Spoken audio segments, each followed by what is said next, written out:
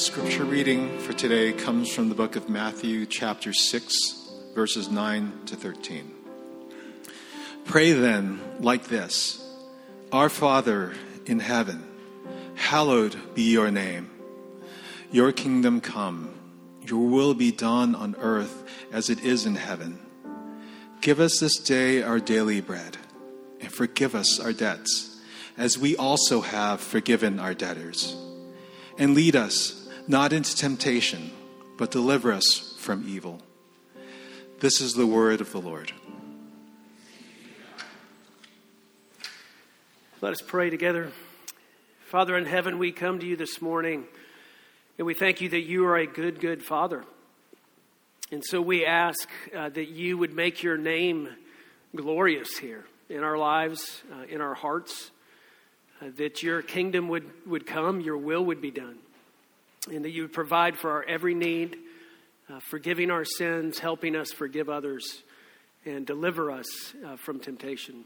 So, Lord, we ask these things and pray that you would take the crumbs of this sermon and make a feast for your people. We ask this in Jesus' name. Amen. Some of you may remember a book that was written about 15 years ago. I think it was around 2006 or so. And the title of the book was The Secret. Anybody remember this? By Rhonda Byrne. And this book stayed on the bestseller list for 146 weeks.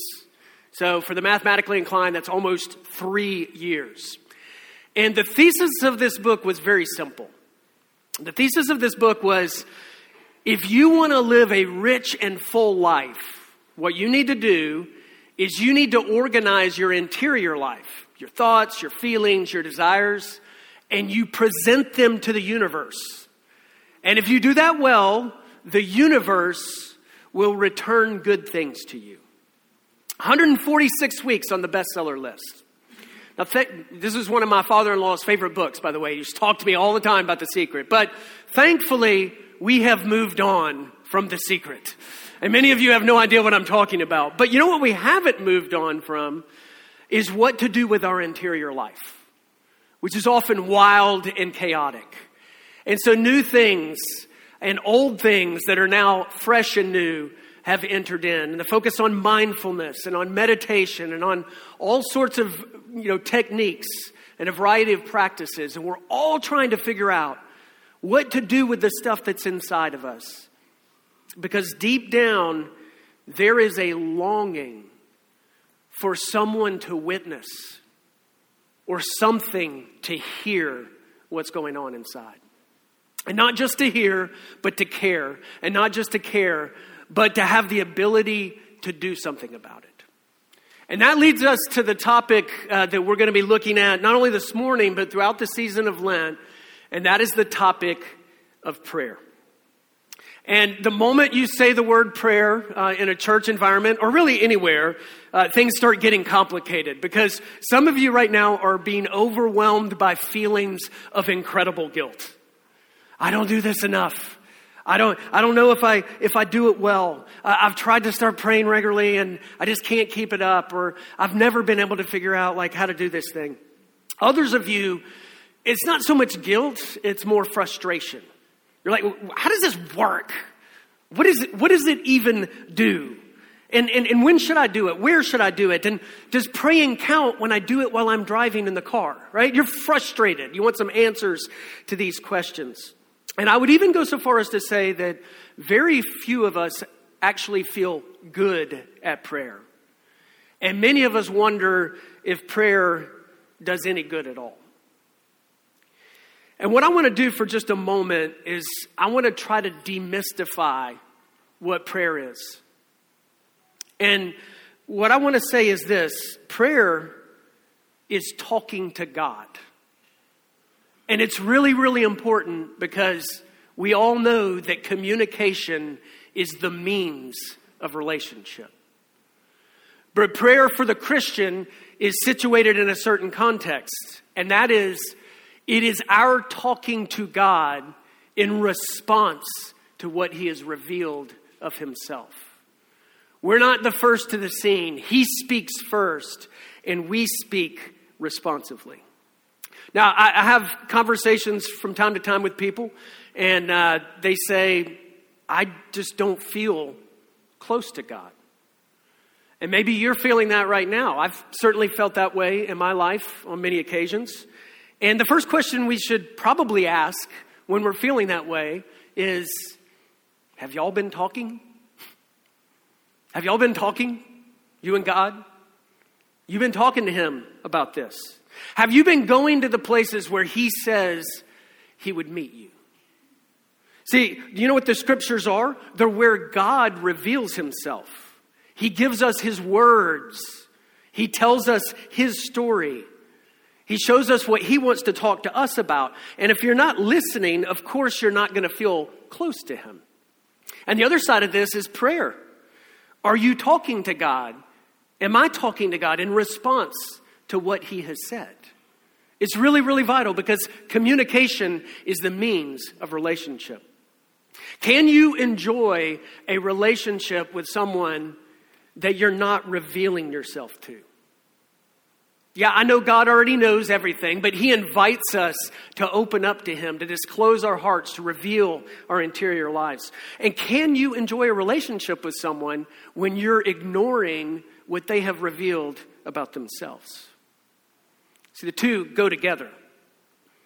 And prayer becomes really, really important because not only is it the means of relationship, it is supposed to characterize the people of God. John Calvin said that prayer is the chief exercise of faith. And maybe an overly simplistic way of saying this is one of the primary and most significant indications that you know God is that you relate to him through prayer. So now that we're all like, oh gosh, I feel terrible. We're going to spend the whole season of Lent talking about prayer. And we're going to spend all that time talking about prayer by looking at one prayer that we find in the Bible. And that is a prayer that we sung this morning and we just heard read. And it is called the Lord's Prayer. Now, why are we going to do this? Well, there's several reasons for it. One is if you look at the history of the Christian church, what you find is the Lord's Prayer has played a central role in shaping God's people's prayer life. You go back to the early church, there's a document called the Didache. It means the teaching. And in the Didache, they recommended to the early Christians that they pray the Lord's Prayer 3 times a day. If you go into the medieval church and the Reformation church and you look at the confessions and the catechisms that were written to instruct God's people, you know what they always include? The Lord's Prayer to form and shape God's people and their life of prayer. If you go across the world and look at where Christianity has made its way in virtually every language and culture that you find it, you're going to find people praying the Lord's Prayer. And here's why. Because it's how Jesus taught us to pray. You know, if you've ever wished that Jesus would have answered the question, how should I pray? I've got some very good news for you this morning. He does. It's right here. Pray like this. And it comes on the heels as Jesus is doing his famous Sermon on the Mount. He's actually talked to his disciples about how not to pray. He says, prayer isn't about impressing others. So don't think this is this big show you put on for other people. Nor is prayer about manipulating God, just piling up pious phrases to try to bend God's will to yours. And then, of course, the disciples are like, how then should we pray? And he says, pray like this. And this does something really, really important for us.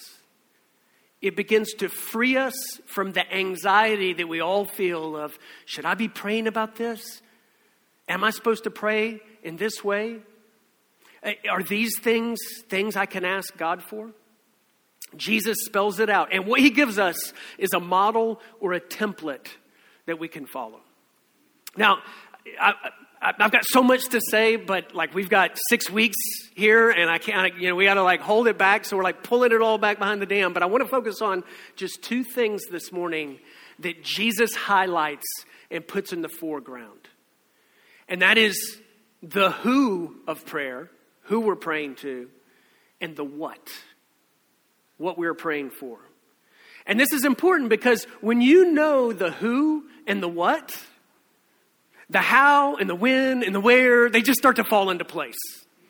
And you begin to realize that the who and the what are so much more important. So let's talk first about the who we are praying to. And you may have noticed that the first word in this prayer, as we find it in our English text, is our. But the first word in the Greek text is Father. The God who made heaven and earth, the God of Abraham, Isaac, and Jacob, the God who parted the Red Sea to deliver the Israelites, the God who gave the Ten Commandments, the God who dwelt in the glory cloud in the tabernacle, Jesus tells us to call him Father. And you know, it's interesting. In the Old Testament, you'll find about 15 places where God's relationship with Israel is described as a father to a son. The first of which is when he sends Moses to Pharaoh and says, let my people go. He says, Israel is my firstborn son. And you know how they would have understood that? We're not just slaves. We are sons and daughters of the King of the universe, Father. But about 15 times. And it's almost like these are placeholders awaiting some great moment and where the fullness of it could be disclosed. And that fullness is in the revelation of the Son. And when Jesus shows up on the scene, by the time you read through Matthew, Mark, and Luke, it's 65 times. And when you get through the Gospel of John, it's 170 times. And then you read the rest of the New Testament, Father, the fatherhood of God comes into the foreground. Because to understand the fatherhood of God required the revelation of the Son. Now, this is why this is important for us. Your prayer life and mine directly correlates with what we think about God. Is he stingy and harsh? Is he grouchy and irritable? Is he annoyed by your interruptions? Is he put off by your presence? Like you're coming in prayer and he's like, oh, now you want to talk to me. I haven't heard from you in a while, right? No. God is a loving Father. The one we pray to is already cupping his ear in our direction. And it's not because he's hard of hearing. And he's not hard of heart. He is one who hears and cares. Calvin also said that we do not pray rightly unless we are surely convinced in our hearts that he is our Father. How different would our prayer life be if we really believed that the one who rules heaven and earth is our Father? But here lies some trouble for many of us, doesn't it? Because Father is like a trigger word. It carries a ton of emotional baggage. Some of us have had very lousy dads. Some of us have had abusive dads. Some of us have had emotionally distant dads. Some of us have had no real dad at all in our lives. And in fact, this is so ubiquitous that the phrase father wounds and daddy issues, right, they're classified as normal developmental trauma, according to some experts in the field. You feel that sense that you feel like he's always furious at you for your failures, or that you wonder if he even likes you, and you project that onto God. Yeah, why would you pray if that's who you thought you were talking to? But by the way, it's not like all this started in the 21st century. Like we had a great string of dads and then 21st century came and all the dads wigged out. I mean, the word father was just as emotionally charged in the first century. And maybe even more so because cruelty and domination were quite commonplace and even approved of. And the father metaphor actually carried some political weight. People in the Roman Empire, for example, were taught to refer to Caesar as father, the one who ruled over them harshly. And you know what? You can't get away from the baggage. All the words that God uses to reveal himself have baggage to them that needs to be cleared away. He's a king, but unlike the human kings who've been cruel and tyrannical. He's a shepherd, but unlike those nasty scoundrels that many of them turned out to be. And he's a father, but unlike that lousy or absent or abusive dad that many of us have experienced. Did you know you can actually talk to God about this? You can actually say, God, you know how hard it is for me to call you Father. You know my history. You know my baggage. You know my story. But your Son tells me to speak to you this way. Will you help me understand all that this means? See, the answer to a bad father is not no father at all, but a good father. And God is a good, good Father. When we listen to what he has revealed of himself, we see that he is compassionate and that he is patient and that he is gentle and he is tender. That he doesn't lose his temper or fly off the handle. He's described as slow to anger. He doesn't get bored and check his phone while you're talking to him. He's interested and he's present because he's a good, good Father. And when your starting point is God's fatherly goodness, that doesn't mean you can't be honest. But what it does mean is that it keeps you from judging God on the basis of your circumstances. You know how this goes with us? Normally we're like, here's what I know to be true. Life is terrible, and now I'm going to draw terrible conclusions about God on the basis of that. And Jesus says, back that up, put that in reverse. Here's what I know to be true. God is a good Father. And now I'm going to begin to process the terrible circumstances and what's going on inside of me in light of that. In other words, you begin to stop judging God by your circumstances and you start judging your circumstances in light of your Father's love. God has a Father's heart for you. He has a Father's care for you. He has a Father's concern for you. He has a Father's love for you. Jesus says, when you pray, begin, our Father. But he also says, our Father in heaven. And as the Creed puts it, he is God the Father Almighty, the sovereign one over all things. On the throne of the entire universe is a Father, but he's on the throne. And this is where I think some of us get a little tripped up, because when we hear in heaven, what we think is in a galaxy far, far away, right?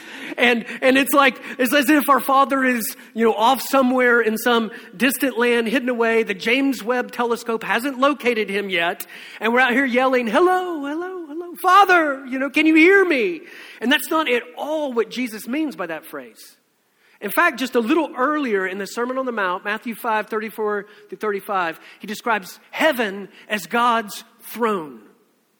And this is the way a first century Jew understood it. It's the unseen spiritual realm, the other side of the coin of the seen. Veiled, but always present.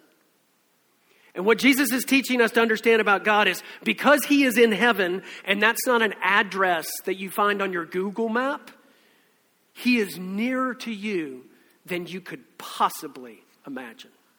He is in orphanages and jail cells and neonatal care units. He is close to the person with suicidal ideation. He is near those who live in luxury high-rise apartments.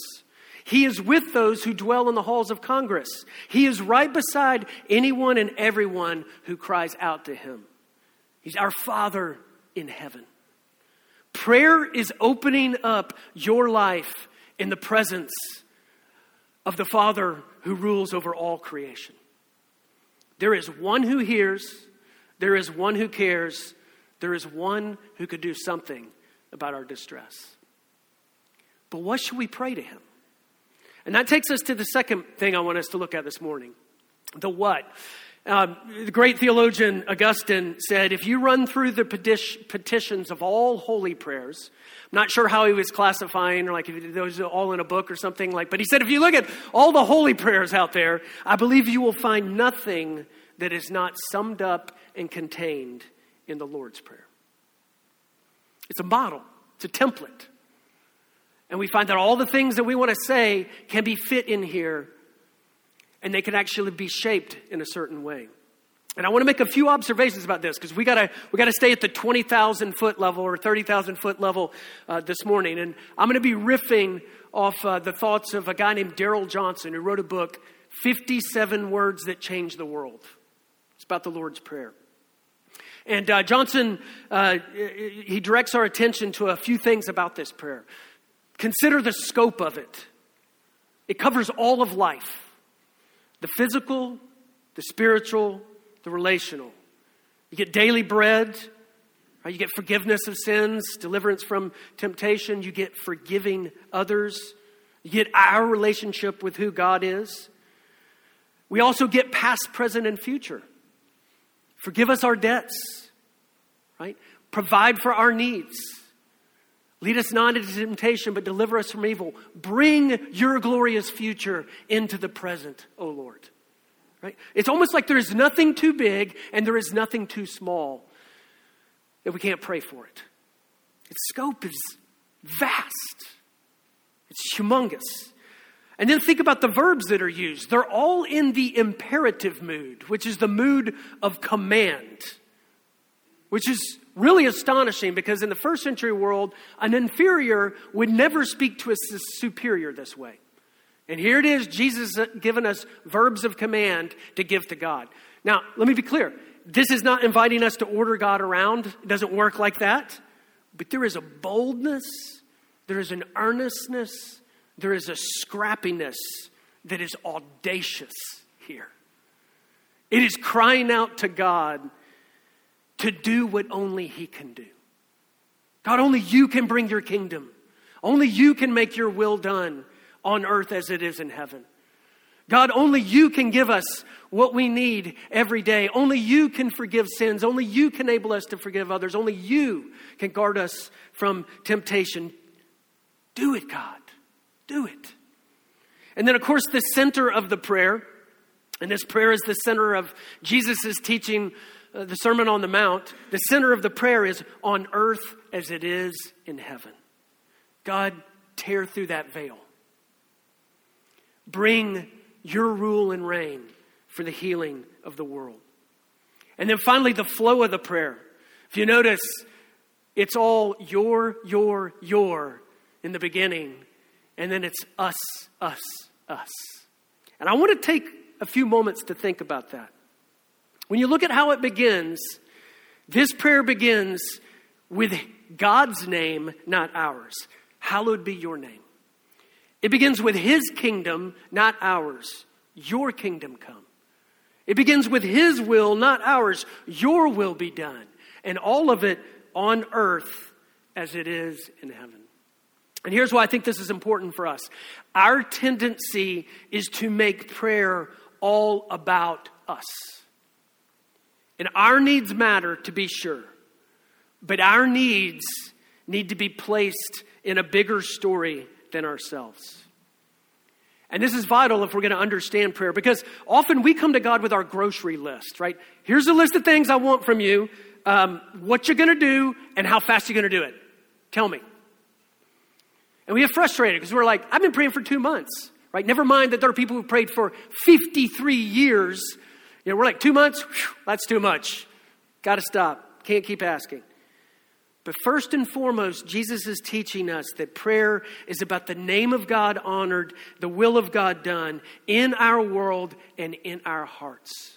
And we're going to discover, as we look at this prayer over the course of the next weeks, that that is actually our most fundamental need. Now look, I don't think what Jesus is saying is, guys, look, if you're going to pray, you're going to need a really long wind up before you ask for anything for yourself. Because that would be trying to manipulate God. I think what he's signaling is this. Prayer is not bending God's plan to our desires. Prayer is bending our desires to God's plan. It's communication with Him in response to what He's revealed. And it's the means of relationship by which we are formed and shaped. You know, I think when we forget this, prayer becomes a big disappointment. And not just a disappointment, but it actually becomes boring. It's a bore.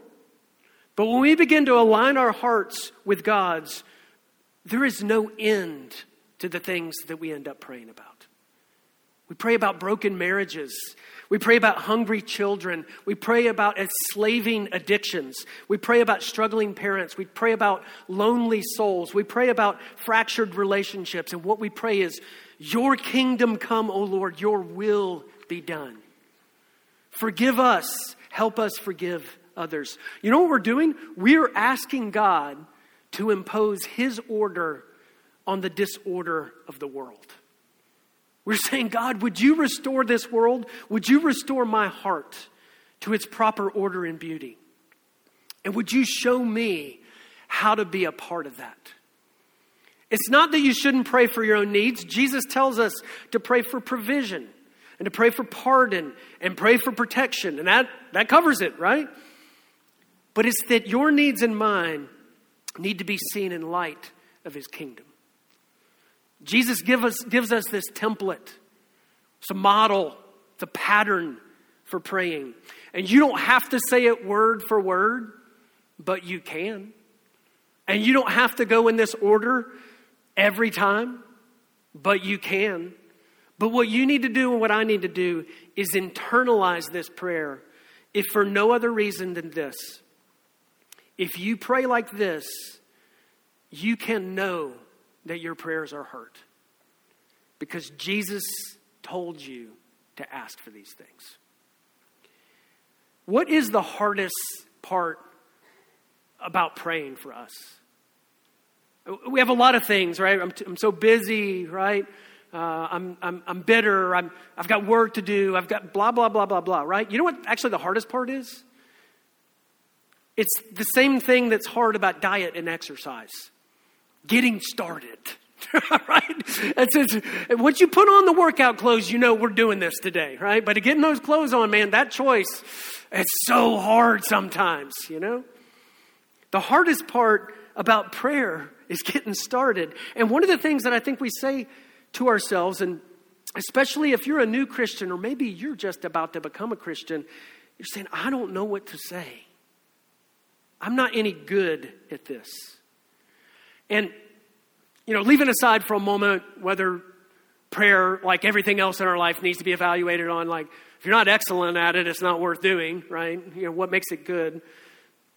Anything worth doing is worth doing badly. In fact, the old adage is that if you want to be good at anything, you have to be willing to be really bad at it first. That's true for learning the piano, for CrossFit, for skiing, for learning to read. And then it is so true for the violin. Because one of the worst sounds on planet Earth is a second grader trying to learn to play the violin. If you want to be good at anything, you got to be willing to be bad at it first. And here's the thing, you just got to be willing to groan. The Holy Spirit is a groan translator. And no matter where you are in your feelings of faith right now, one of the sweetest prayers in Scripture is the man who said to Jesus, Lord, I believe, help my unbelief. You can even bring your unbelief to your Father in heaven. Or maybe you don't feel like you can pray because you just haven't done it in so long. Or you don't feel like you're the right kind of person. And you know that feeling when you're going to ask somebody for a big favor and you haven't kept up a relationship with them? Like you need a 5 a.m. airport ride and you're like, hey, we should hang out sometime. How's it going? You know, you want to take me to the airport at 5 a.m.? But you decide not to because you know, oh my gosh, this is terrible. My track record as a friend, my faithfulness, it doesn't grant me the right to ask. But that is not how it works with God. He doesn't relate to you on the basis of your performance or your faithfulness. He actually relates to you, as we will see, on the basis of the performance and faithfulness of his son, Jesus. Some of y'all are really good networkers out there. And you know what networking is? It's basically trading on someone else's social capital. And that is why when you read the New Testament, you find the phrase over and over again after Jesus' death and resurrection, in Christ, in Christ. A Christian is one who is in Christ. We come to know God in Christ, which means all the social capital we lack with the Father, Jesus has. And that means no matter how long it's been since you've talked to him, he would love to hear from you today. You cannot expect to experience God if you're not going to God in prayer. Going to God in prayer does not make you acceptable to Him. Jesus does. But prayer is when you begin to experience and enjoy your acceptance. And you know, prayer really does change things.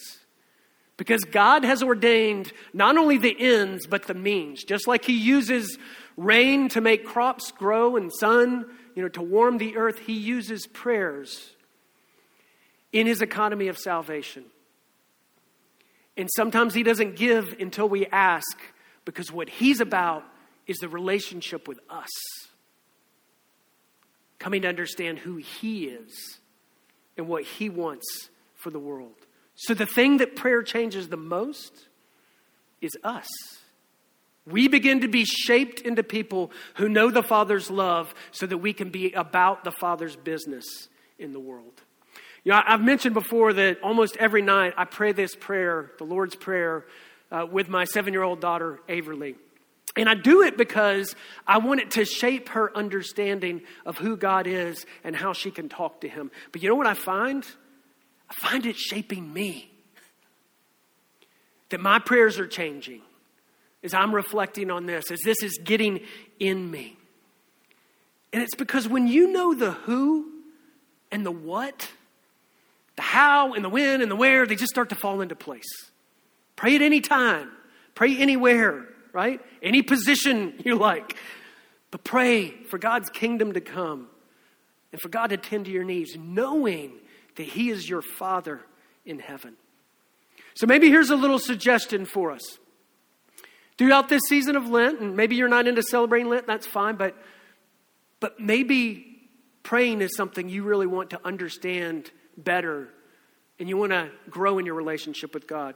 Why not try praying the Lord's Prayer every day? You don't know anything else to say, why don't you pray this? Or maybe take it line by line. One day, take Our Father in heaven. The next day, take Your kingdom come. The next day, doesn't matter. Just start talking to your Father and know that He hears and He cares and He responds. And this is the last thing I want to draw our attention to. Is that Jesus doesn't simply teach us to pray like this. He Himself is the answer to this prayer.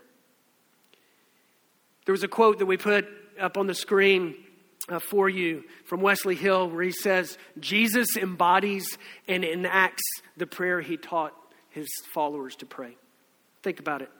This prayer is a portrait of Jesus Christ. He is the one who addressed God as Father. He's the eternal Son of God who lived in fellowship with Him forever and ever and for always and always. He is the one who sanctifies God's name. He is the one who announces and bears God's healing reign. He is the one who submits to the will of the Father, even to death on a cross. He is the one who gives His flesh as daily bread for the life of the world and for the meeting of our needs. He is the one who gives forgiveness of sins through His death and resurrection from the dead and enables us to begin to forgive others. He is the one who ultimately delivers us from sin, death, and the devil. Jesus is the answer to this prayer.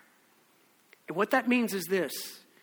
If you pray like this, you can expect to begin experiencing more of Jesus. Not just get more stuff, but to get Him. Because He is the answer to this prayer. Let's pray together. Father in heaven, we're grateful for Your love and Your kindness and Your faithfulness and Your gentleness, Your patience with us.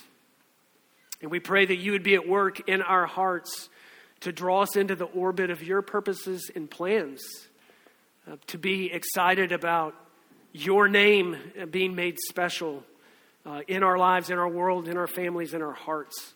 About Your kingdom coming and Your will being done. And we ask, Lord, boldly that You would give us what we need. You would meet us today in our loneliness, depression, exhaustion, in our cancer, in our fear, in our doubt, and all our anxieties. And that You would forgive us for the ways that we have ignored You or marginalized You or run from You. And enable us to forgive those who've done that to us. And Lord, we ask that you would deliver us. You would deliver us from the fatalism that says there is no better future for us, but there is a glorious future. And we want to walk in faithfulness before you, knowing your love and be about your business until the day when your kingdom fully comes. So Lord, do your work in us now, we ask, in the name of Jesus Christ. Amen.